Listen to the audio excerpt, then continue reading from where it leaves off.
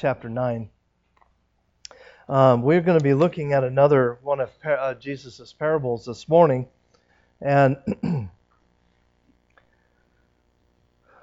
as I prayed, typically what I intentionally try to do whenever we have a missionary is preach a missions message, if you would. Try and stir our hearts for missions. And God kept pulling me back to this parable. And lo and behold, this parable has to do about missions.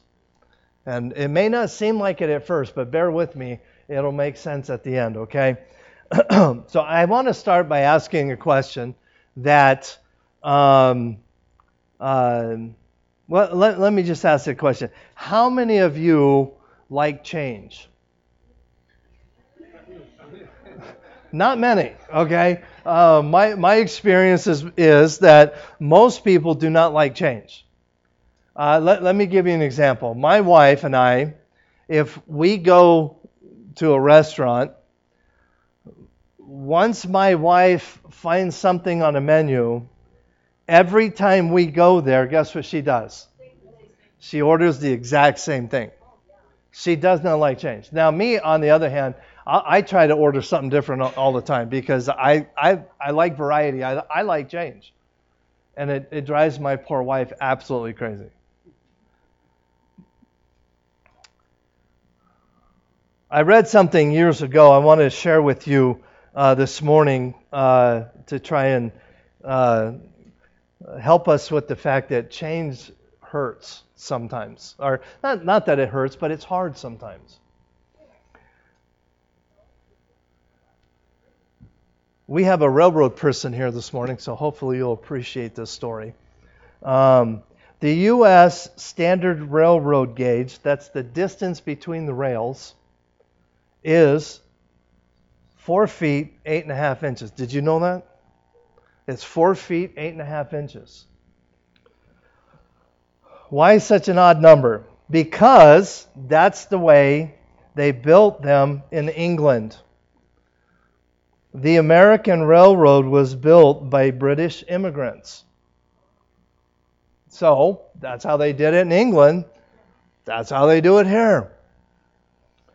Why did England adopt such a peculiar gauge? Because the people who built the pre-railroad transway used that gauge. They, in turn, were locked into that gauge because people who built the railways used the same standard and tools they had used to build wagons. Change is hard. That 4 feet, 8.5 inches. So, why were wagons built with a gauge of 4 feet, 8.5 inches? Because with any other size, the wheels would not match the old ruts in the roads.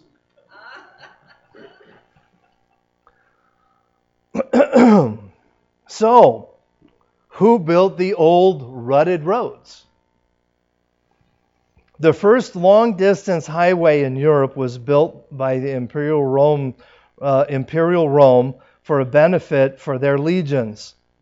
The roads have been used ever since. The ruts were first made by Roman war chariots.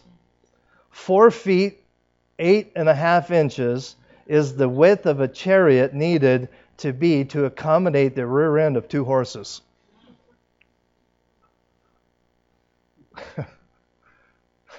Change does not come easy. And I read this years ago and I thought, it is amazing to me that our railroad today was determined by 2 horses. That to me is amazing.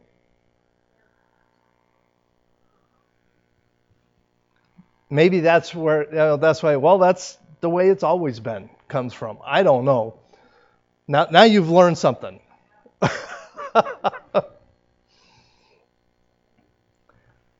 I personally don't mind most change. I actually like variety in for the most part. There are some things I don't like to change. This morning, we're going to be looking at two obscure parables. These two parables have to do with change. Jesus, well, I don't want to get ahead of myself. In Matthew chapter 9, it was still early in Jesus' ministry. Jesus introduced in the time of Jesus' ministry, from the time he started in the age 30-ish or so to the time he died 3 years later, he introduced a lot of change. Let me give you a couple examples. John chapter 13, verses 34 and 35, he says, "A new commandment give I unto you, that ye love one another, as I have loved you, that ye also love one another. By this shall all men know that ye are my disciples, if ye have love one to another." So my question is, if that's the new commandment, what was the old commandment?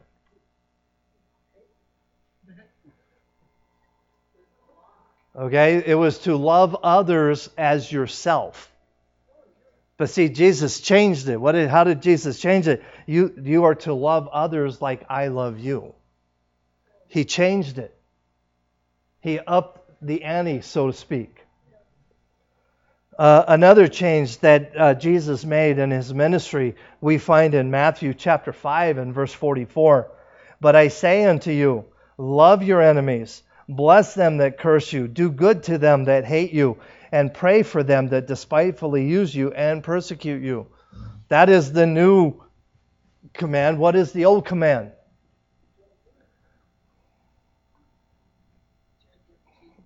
Okay. No? Okay, it was the previous verse. Actually, I purposely didn't read the previous verse. But in Matthew chapter 5 and verse 43, it says this: "Ye have heard that it hath been said, thou shalt love thy neighbor and" what? "Hate thine enemy." And Jesus says, no. Love your enemy. Pray for your enemy. Do good to them that despitefully use you. See, Jesus changed a lot of things in his ministry. And to be quite honest, a lot of the change that came was very contrary to the tradition of the Jews. It was very, very contrary. And Jesus was constantly introducing, well, I shouldn't say constantly, but he introduced a lot of new theology, if you would. We don't have the right to hate anybody now. Before that, you could. You could hate your enemies. But since Jesus came and changed it, we can't hate anyone. So, the title of my message this morning is this, very simply, The Parables of Change. The Parables of Change. Let's read them. It's just two parables, two verses, one in each verse. Matthew chapter 9 and verse 16. "No man putteth a piece of new cloth on an old garment, for that which is put in to fit it up taketh from the garment, and the rent is made worse." Verse 17. "Neither do men put new wine into old bottles, else the bottles break, and the wine runneth out, and the bottles perish.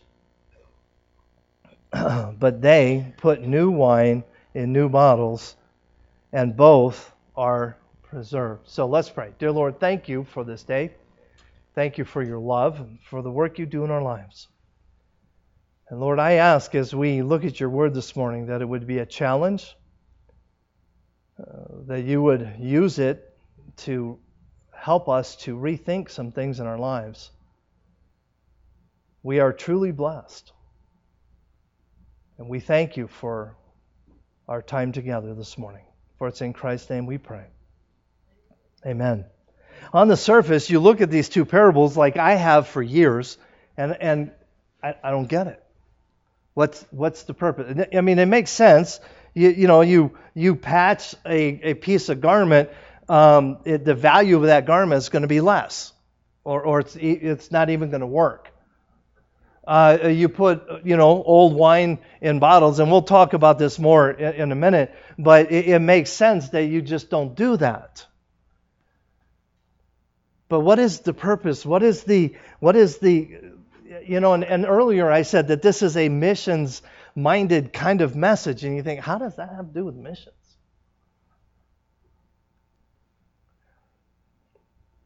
So, let's dig into these two parables and see what we find. I told my wife after I was done studying, I said, I absolutely love the Word of God.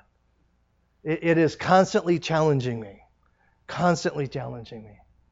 And I hope that this morning is a challenge to you as well. So, point number 1 this morning, let's look at Jesus' audience. Who is Jesus talking to when he gives these two parables?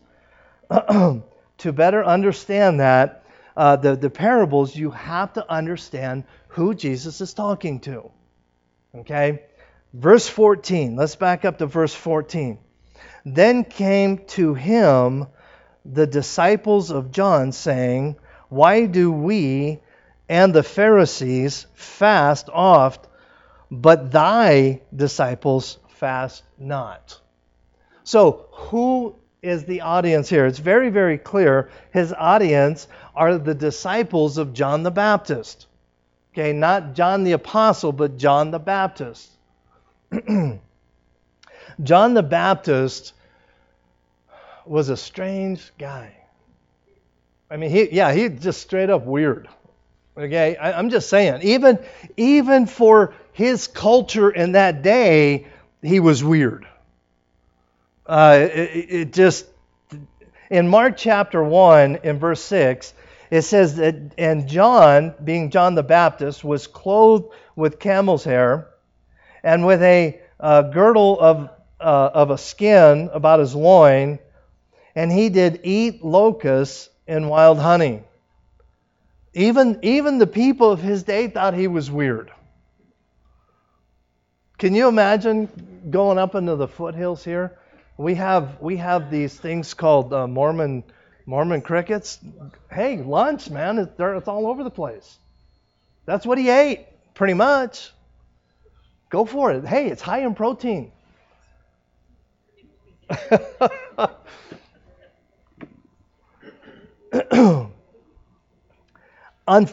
Ultimately, what happened was John was known as the forerunner of Christ, and he preached the coming of the Messiah, and ultimately what happened was that he ended up getting a following, if you would, and as you read through the Bible in the New Testament, you see the phrase John's disciples a few times. And it was those followers of John out in the wilderness following him, and they were all looking for the Messiah.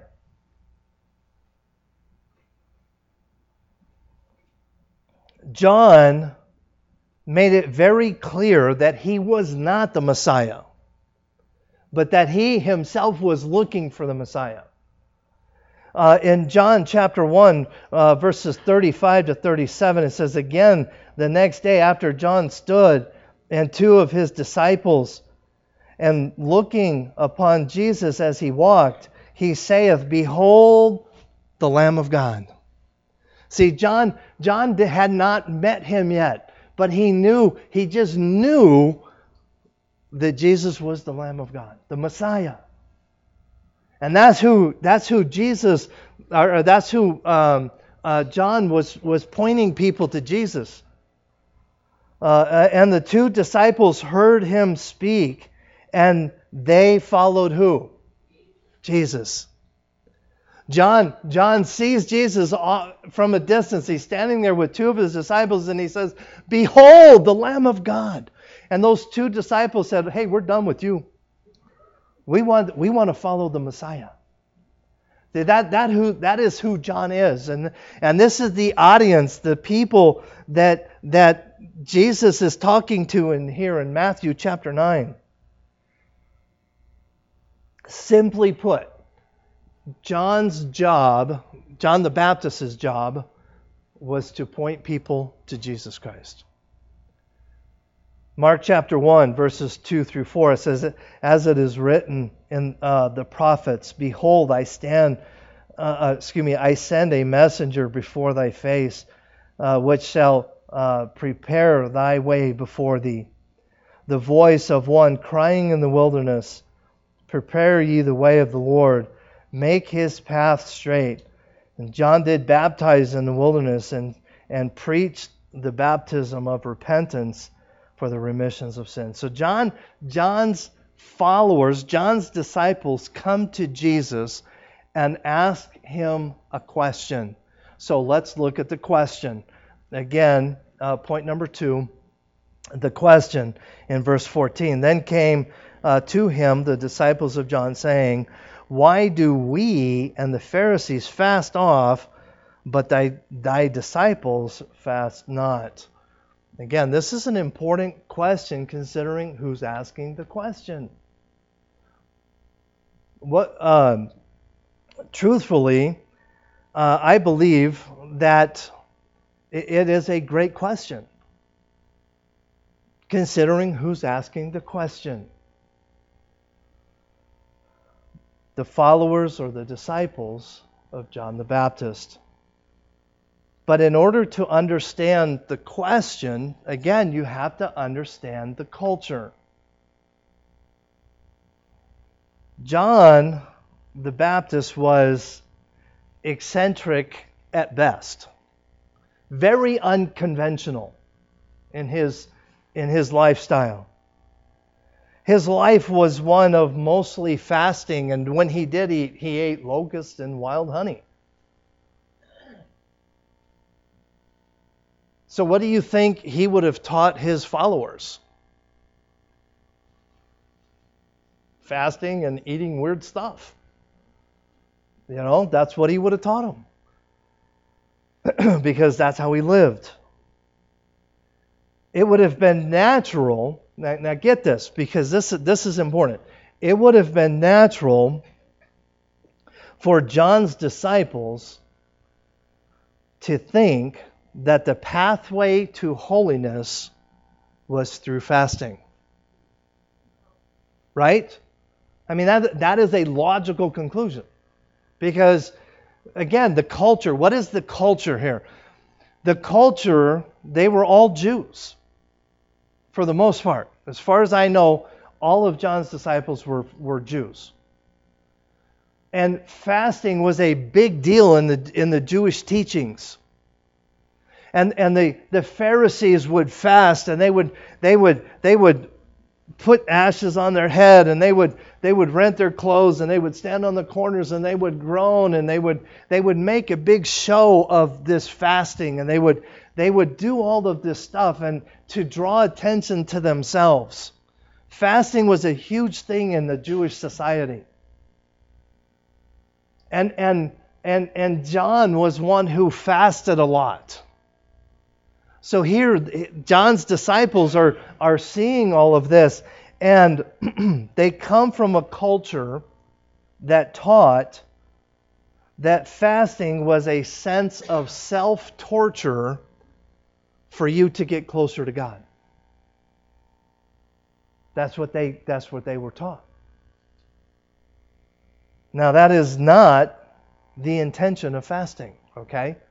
Okay, let me just say that. We taught on it Sunday night a couple of weeks ago. That is not even close to what fasting is about. But that's what the culture believed. And they saw it in John's life, and they saw it in the lives of the Pharisees. So they come to Jesus and they ask the question, why do we and the Pharisees fast, but your disciples, why don't they fast? A very legitimate question. Because ultimately, we have to believe that the disciples of John had a desire to get to know Christ more. So they were willing to self-sacrifice in order to show their desire for more godly things. But let's look at the answer. Point number 3. See, religion teaches self-sacrifice. Jesus teaches relationship. Look at the answer. It's the first part of verse 15. And Jesus said unto them, Can the children of the bridegroom mourn as long as the bridegroom is with them? So Jesus answers the question with a very simple illustration here. This is not a parable. This is an illustration Jesus used. The bridegroom, the children of the bridegroom that he's talking about here, if you understand the Jewish wedding, the children of the bridegroom are not children. It is a reference to the bridegroom's closest friends. And what Jesus is telling him is this. Would the closest friends of a bridegroom fast during the wedding feast? Okay, again, you have to understand the culture. What's going on here? Basically, what he's saying here is this. Jesus, in answering this question, is identifying the disciples, John's disciples that he's talking to, as his own friends. Okay, he's identifying them as his own friends. But basically, what he says is this. I wrote this down I want to read it so I don't get it wrong. How inappropriate would it be for a bridegroom's closest friends to throw cold water on the most important event of his life? See, you have to understand that the wedding feast, when it took place, was a 7-day feast. And it was a time of great joy and happiness.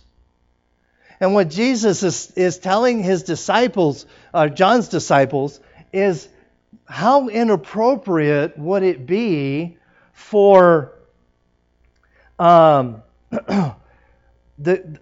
groom's closest friends to come to the wedding feast and say, you know what, we're not going to eat. We're going to fast. And it would totally destroy the joy and the fun of the event. And the implied answer to Jesus' answer, which was a question, so the implied answer to the question is this: nobody would think about doing that. Nobody would want to ruin the marriage feast.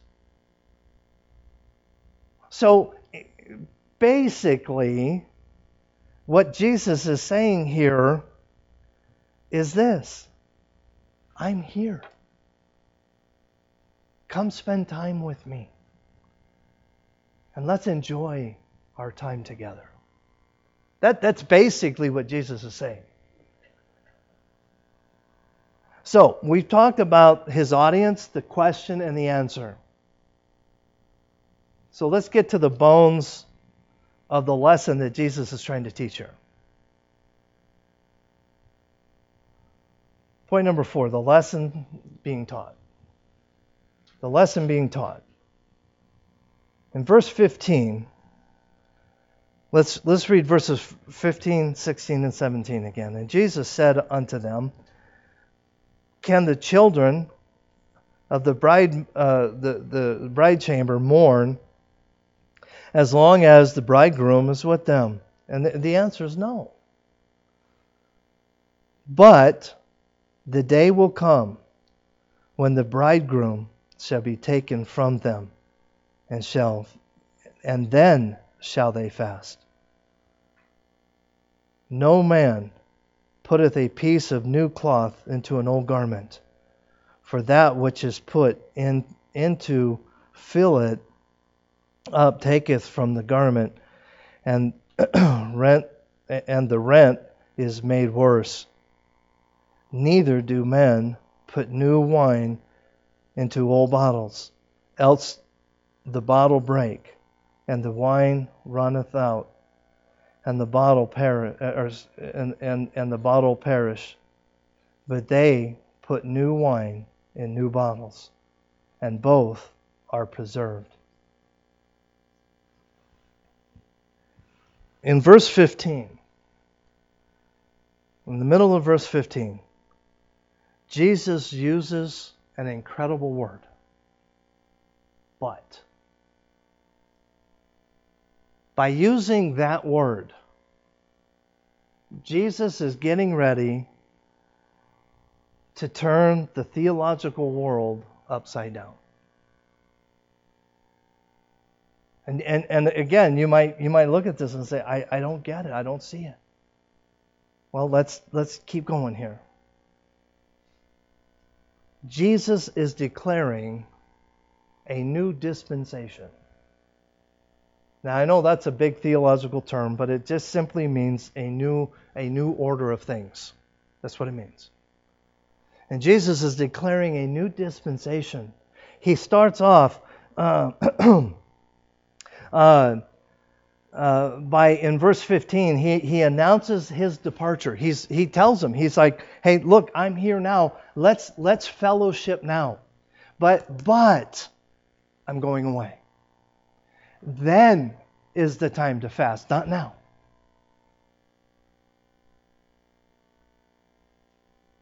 Simply put, God had given the task of reaching the world with the gospel to the nation of Israel. That's the simple truth here. But they failed. They failed to reach the world. They had become so consumed with their laws and their guidelines and all of their traditions that they had failed to reach the world with the gospel. A new dispensation, a new order of things is being introduced in these two very simple parables that we often overlook. Verse 16 talks about the garment and taking and the assumption, at least my assumption is, an expensive piece of garment and sewing a cheap piece of material into it and thinking you can fix it. And Jesus says, you can't do that. The Lord did not come to patch up the old religion. He came to start the New Testament church. That is the incredible truth in this passage. Jesus is saying, I'm not here to fix or to patch or to do anything. We're here to start anew. That is a beautiful picture for us today. Jesus one day, not shortly, but after this, in Matthew chapter 27, Jesus would rent the veil, a very clear picture of what he's talking about here. Matthew chapter 27 and verse 50-51. And Jesus, when he had cried again with a loud voice, yielded up the ghost. And behold, the veil of the temple was rent in twain, from the top to the bottom, and the earth did quake, and the rocks rent. The renting of the veil is a beautiful picture of what Jesus is trying to communicate here. And the renting took place from the top to the bottom. That is an incredible picture, because the renting happening from the top to the bottom mean it came from heaven. Men did not do that. If the renting took place from the bottom to the top, that would be men being able to do that. But no, God Himself rent the veil, signifying a new dispensation had started. A new order of things was about to take place.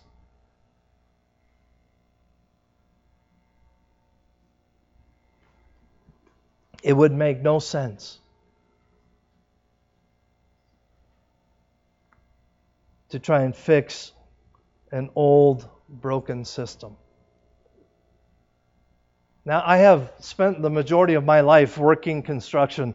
Prior to the pastor, that's what I did. And there were many times I would be called out to a project, and my first response was, you know what? Just tear it down and start over. You've been there, right? It is cheaper, better, you know. Why? Because the structure had become so deteriorated, it was beyond repair. And that's exactly what Jesus was saying about Judaism. It had become so decayed by tradition and religion, it was beyond repair. And He's here to start a new dispensation, a new order of things. And then He goes to verse 17 and He uses the illustration of putting old wine into new bottles. And the word bottles here is not necessarily referring to a bottle like we think today.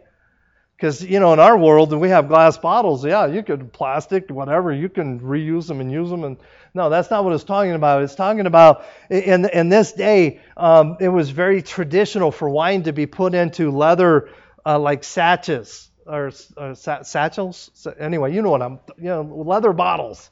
Okay? And what would happen was, and it was most of them were made out of goat skin. And when the wine was poured in, they were very elastic. Anyway, they stretched. Okay? Yeah, they had a lot of elasticity. That's the word I was looking for. So when you poured it in, it would expand and you could fill up the bottle. And then as you drank, you'd squeeze it and drink from it and so on and so forth. But what would happen was the wine would cause the leather to what? Dry out and become brittle. So it was very customary in that time. You did not put good wine into old bottles, because you'd throw it up on your camel, get about halfway down the highway, and guess what would happen? That banging against the side of the camel would bust the bag, and you'd be thirsty. Again, the picture here is, hey, we're starting over. This is a new dispensation that we're starting.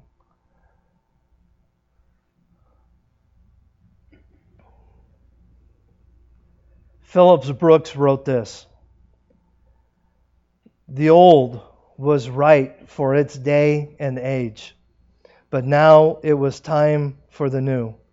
A new dispensation, a new covenant, a new dramatic, new principles, new life, new methods, and new containers." The New Testament church. You think, okay, Pastor, I'm starting to get all this, but what has this got to do with missions? That's got everything to do with missions. This morning we have Sarah with us, Sarah Goodman, who has dedicated her life to sharing the gospel wherever she goes. That is the call of the New Testament church. I heard a definition of a missionary years ago, and I don't know if it's exactly what I heard years ago, but it's close. And that is this: someone that is willing to go anywhere and tell someone about Jesus Christ. That's what a missionary is. And see, we have this skewed thought in our head that a missionary has to go to the Amazon basin. But the reality is this: a missionary can go to Walmart, can go to your neighbor next door. In fact, that's the calling of the New Testament church. In Matthew chapter 28, verses 18 through 20 was Jesus' last command here on earth.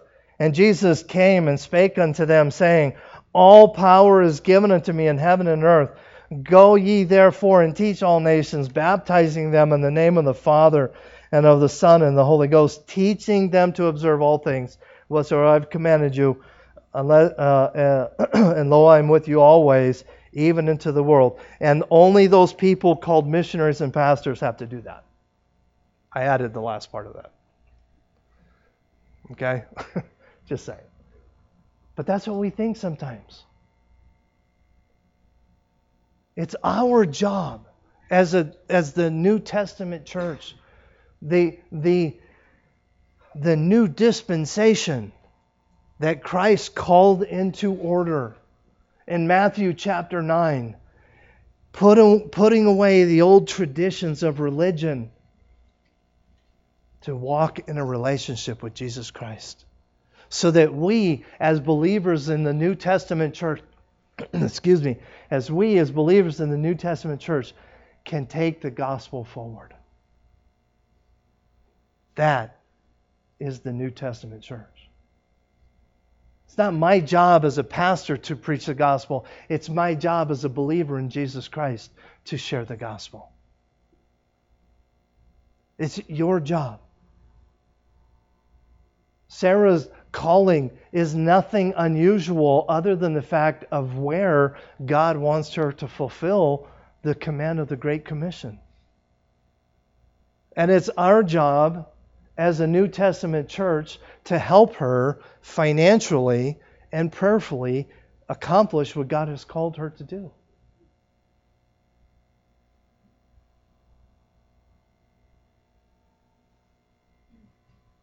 The question isn't who should go. The question is, are you willing to go? You say, but Pastor, I'm too old, or I'm too this, I'm too that. No. We are all commanded to go.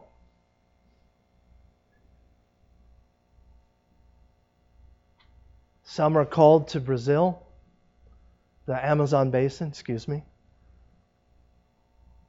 Some are called to Fernley.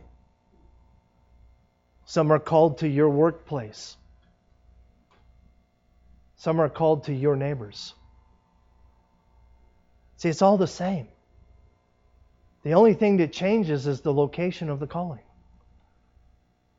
And the fact and the reality is the reason she needs our financial support is because where she is legally, you can't hold a job there, right? If she were caught holding a second job, she would be shipped out immediately. That's why she needs our financial support. That's why most of our missionaries need financial support. It's because legally, most, especially in third world countries, will not allow American missionaries to come in and take jobs away from their own people. That's why we have to support them financially and prayerfully. As we heard in last week's parable, well done, thou good and faithful servant. Should that not be the goal of every believer to hear? Well done. Because you're going to stand before Christ one day. Every one of us. And I believe that is the thing that should drive all of us, is to hear those words, well done, thou good and faithful servant. Most people do not like change. In fact, I have talked to several people here this morning over the course of my knowing Sarah, encouraging you to go with Sarah on a missions trip. Take the vacation time and go. It'll change your life. But you know what I hear most of the time? Oh man, I ain't going. They got mosquitoes like this. You know, right, Terry? Do they really? Yeah, I thought so.